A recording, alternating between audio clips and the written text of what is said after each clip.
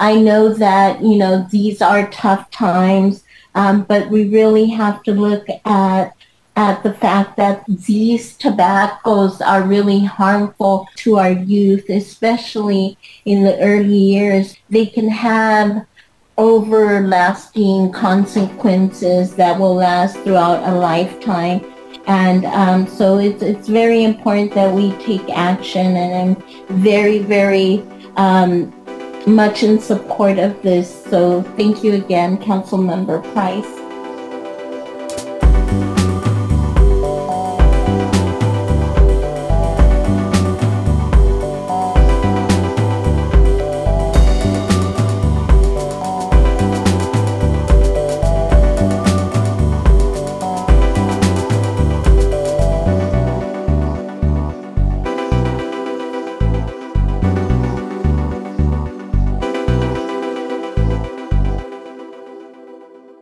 Welcome to the show, folks. You're listening to KLBP Long Beach Public Radio. My name is Kevin Flores, editor at Fourth.org, and this is City Council Meeting Notes, bringing you a recap of what went down at the Long Beach City Council meeting each week. We'll talk about the decisions, the stakes, and the occasional drama. The city on Tuesday unveiled its strategic plan for youth and emerging adults, a blueprint to improve the health and wellness of young people in Long Beach. We'll talk to Jennifer Hang, a community organizer for Khmer Girls in Action, about the plan and what it means for young people in the city. But before that, some bad news for smokers of flavored tobacco. The City Council this week voted to make its temporary ban on the sale of flavored tobacco permanent. City staff cited negative health effects, lack of regulation on flavored tobacco products, and an increase in e-cigarette use by minors as the main reasons behind the ban. Kelly Kloppe, the city's director of Health and Human Services, presented evidence on the damaging effects tobacco can have on the lungs and brains of young people. It's essential to take immediate action for the safety of our youth. Nationwide, youth e-cigarette usage has grown nearly 20-fold in less than 10 years, increasing from 1.5% in 2011 to 23.6%, including nearly 5% of middle school students in 2020. Nicotine has damaging effects on the developing brain, which continues to develop up until about the age of 25. It changes adolescent brain cell activity in the parts of the brain responsible for attention, learning, and memory, and can interfere with emotion and impulse control in the future. A younger a person is when they start using nicotine, the more likely they are to become addicted. Now, if you recall, the council put in place a temporary ban on the sale of flavored tobacco back in December of 2019. That expired this past January, meaning sales of flavored tobacco have been allowed to lawfully resume ever since. Complicating things a bit is a broad ban on flavored tobacco passed by the state legislature last summer. The tobacco industry quickly responded to that by funding a massive signature gathering campaign to hold a referendum on the ban in 2022. Now, until the votes can be tallied, the statewide ban has been placed on ice. So how will the outcome of the referendum affect the Long Beach ban? Well, if voters reject the statewide ban, any local ban would still remain in place. On the other hand, if voters decide to ban the sale of flavored tobacco statewide, the local ban would sunset.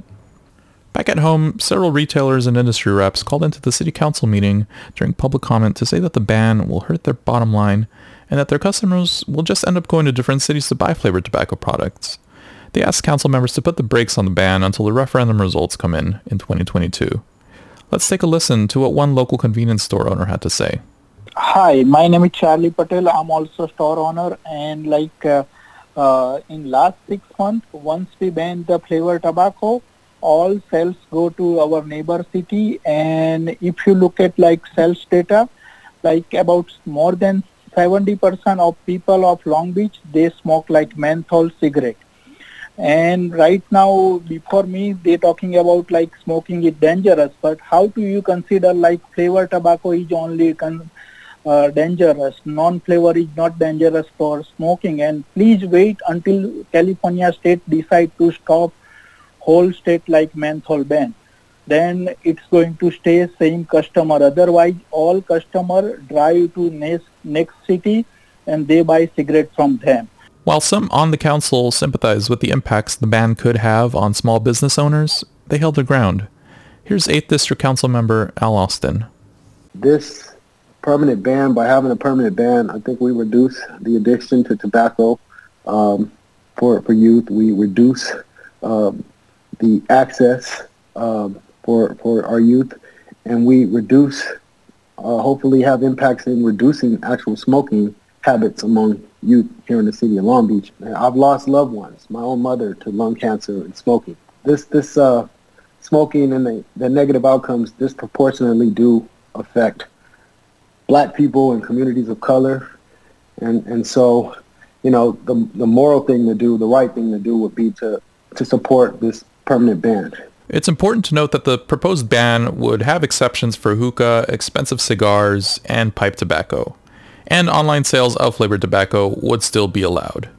The vote was unanimous to move forward with the ban, and an ordinance is expected to come back to the council in a few months' time.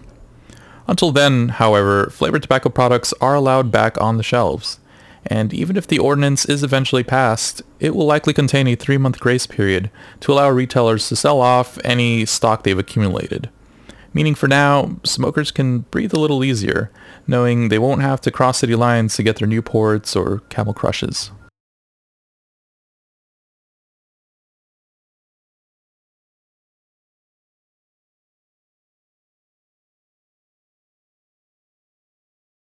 The council on Tuesday also laid the groundwork to distribute nearly $29 million in state and federal grants meant to help cover rent payments for needy tenants during the pandemic.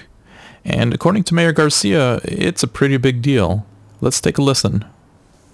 Just the federal allocation alone, which is $13.8 million, which I talked about a few weeks ago, just that allocation alone would be the largest tenant assistance program that we've ever had at the city. And so that was significant. And then, of course, the state came in and added and more than doubled that allocation. And so what we're looking at in front of us is by far the single largest opportunity to help tenants with, particularly during this pandemic with COVID and rents that we've ever had as a city. The council decided to create a homegrown program to give out the funds instead of ceding some or all administrative control over the program to the state, saying that the city is in a much better position to determine the needs of its residents.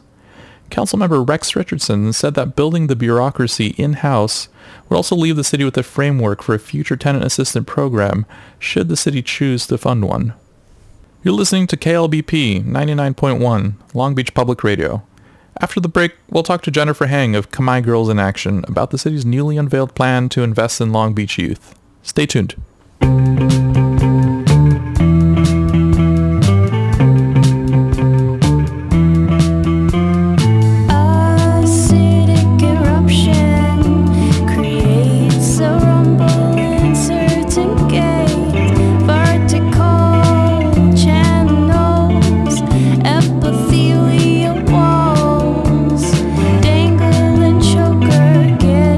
Closer to that taste.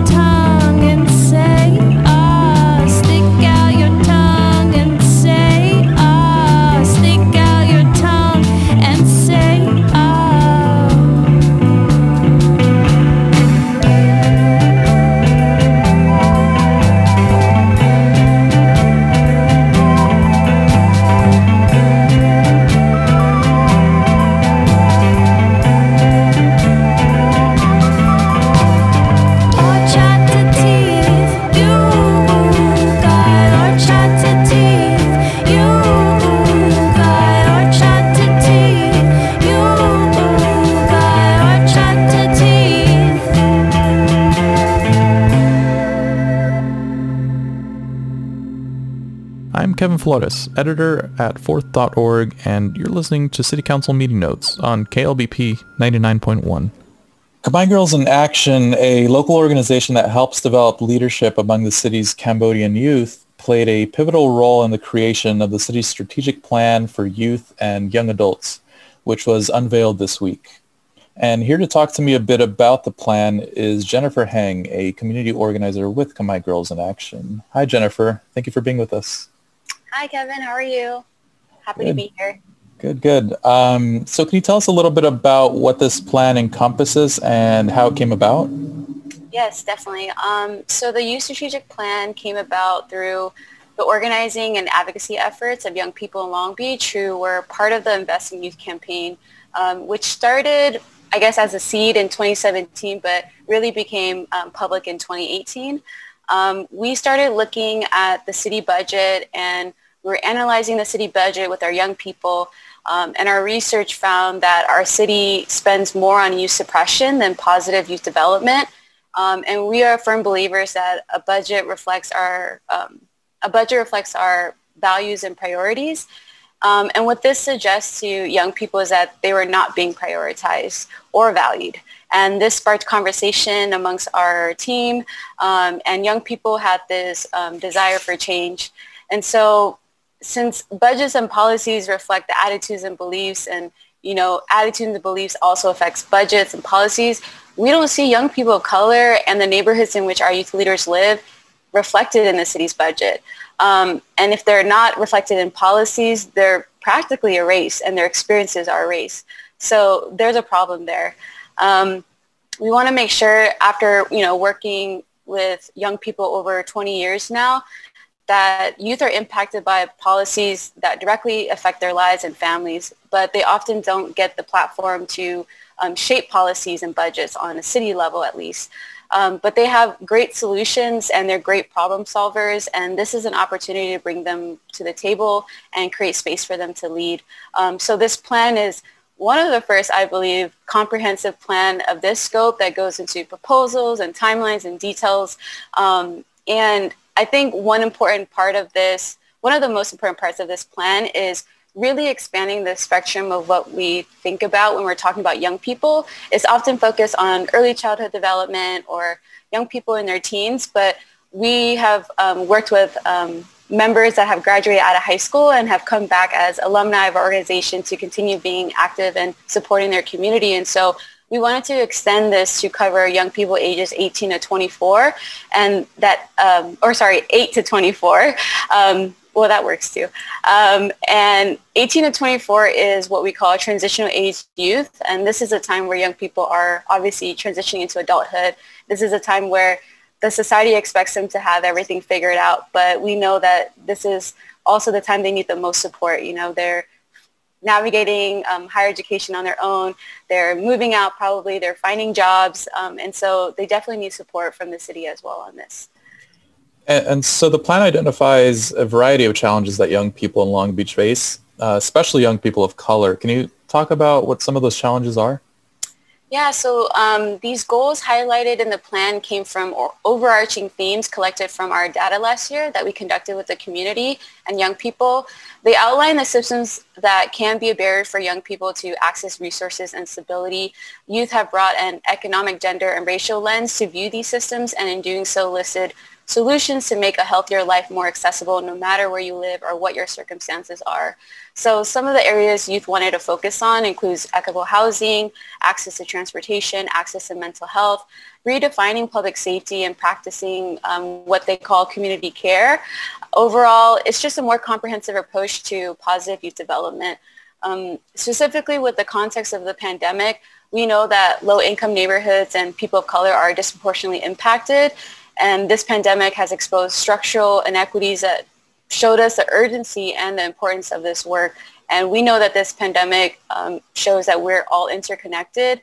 When we see how systemic racism impacts a particular population or neighborhood in our city, we know that that's a threat to our public health, and that our plan to move forward and recovering means that we all have to have our basic needs met in order to have a strong, healthy, whole city. And so whether it's systemic racism impacts housing or whether it impacts healthcare, we all know that we have to address all these areas because this all slows down recovery, right? So. And according to the plan, 86% of young people in the city are youth of color, and a majority of them live in the western part of the city, many in neighborhoods that are historically underserved. What does that say about how the city needs to shift its funding priorities? This is definitely a question about equity.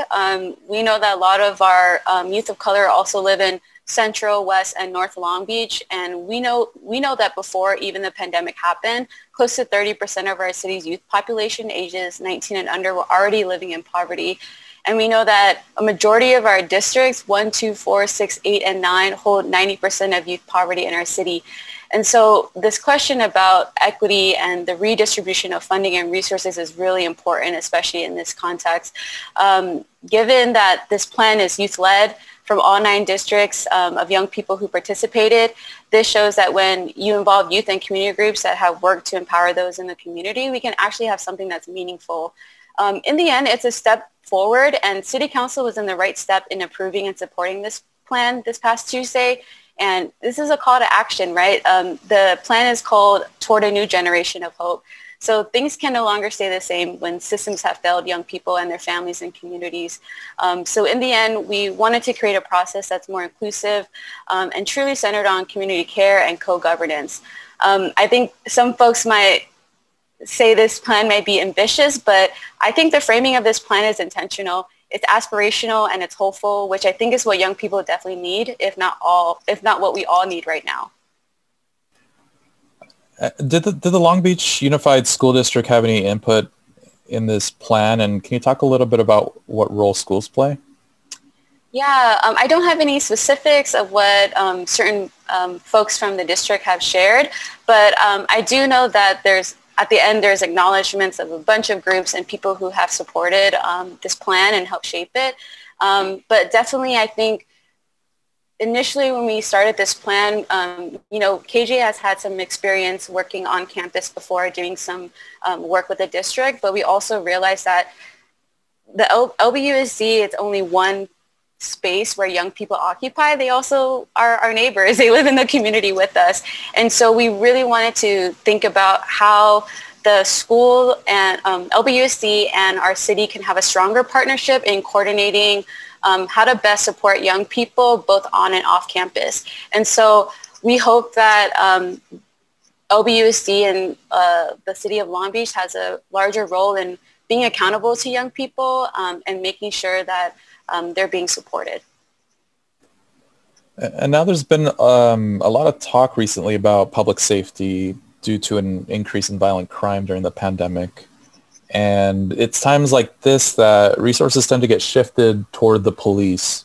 And at the same time, this plan was developed in the wake of the George Floyd protests. So seeing as youth of color are disproportionately both the victims of violent crime and police brutality, what attitudes do young people in the city have about public safety, and how does this plan reflect that? Yes, this is very timely. I mean, when we did our initial survey as an Invest in Youth campaign, we surveyed the community, and we learned from the community that 80% believe the best way to make our community safer is to invest in community-based youth development programs. There was only 18% that actually wanted to see increased police presence in our neighborhoods and schools. And so even thinking statistically of how in District 6, 7, and 9, which is predominantly Black, Indigenous youth of color, those districts are heavily policed neighborhoods, which also lead to more fear, paranoia, mistrust, depression, and just like this feeling of surveillance. And so I am a product of positive youth development. I was a youth organizer with My Girls in Action when I was in high school, and now I'm returning back as a staff. And so I understand firsthand the experiences of what young people in my community are feeling. And my hope is to support intergenerational healing by supporting the leadership of the next generation. And just thinking, I just want to bring some light to some context of the Southeast Asian community, specifically Cambodian community in Long Beach.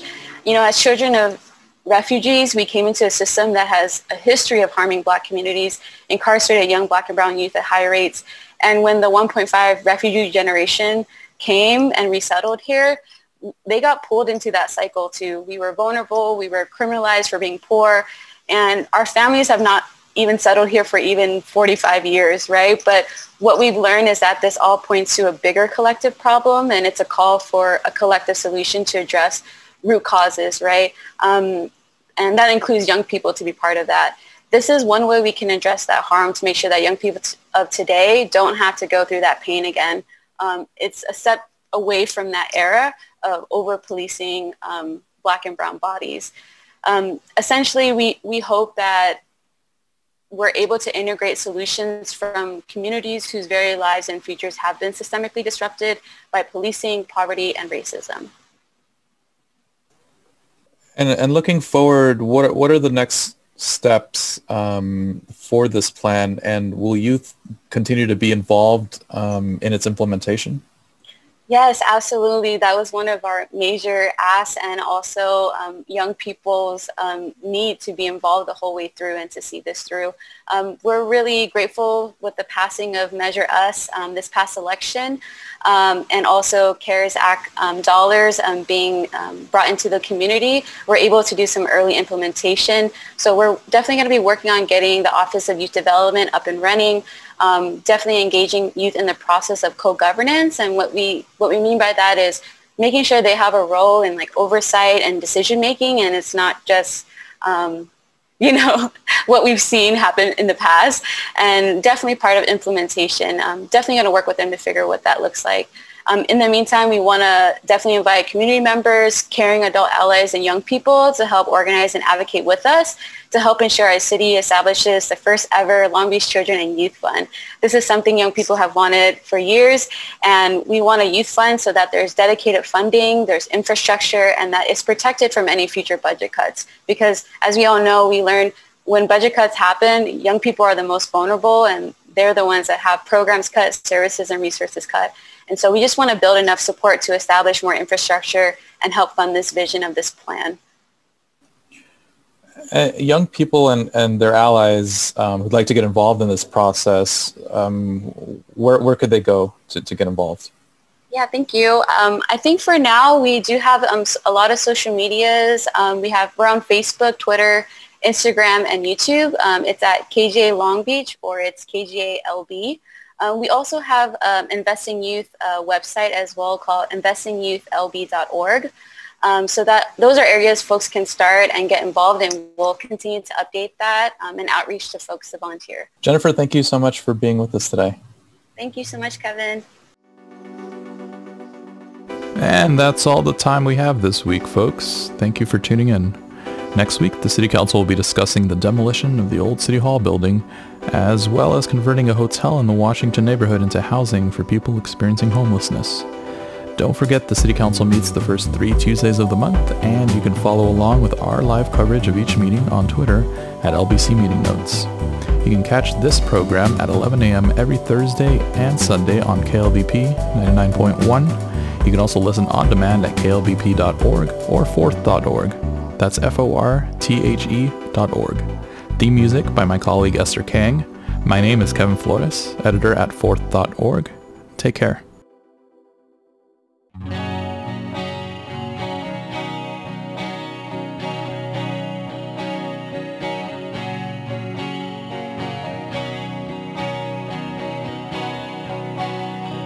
Kicking me around, throwing me back down. I don't have a clue. Feeling sad and blue. What was a small stars of two? Who knows if true?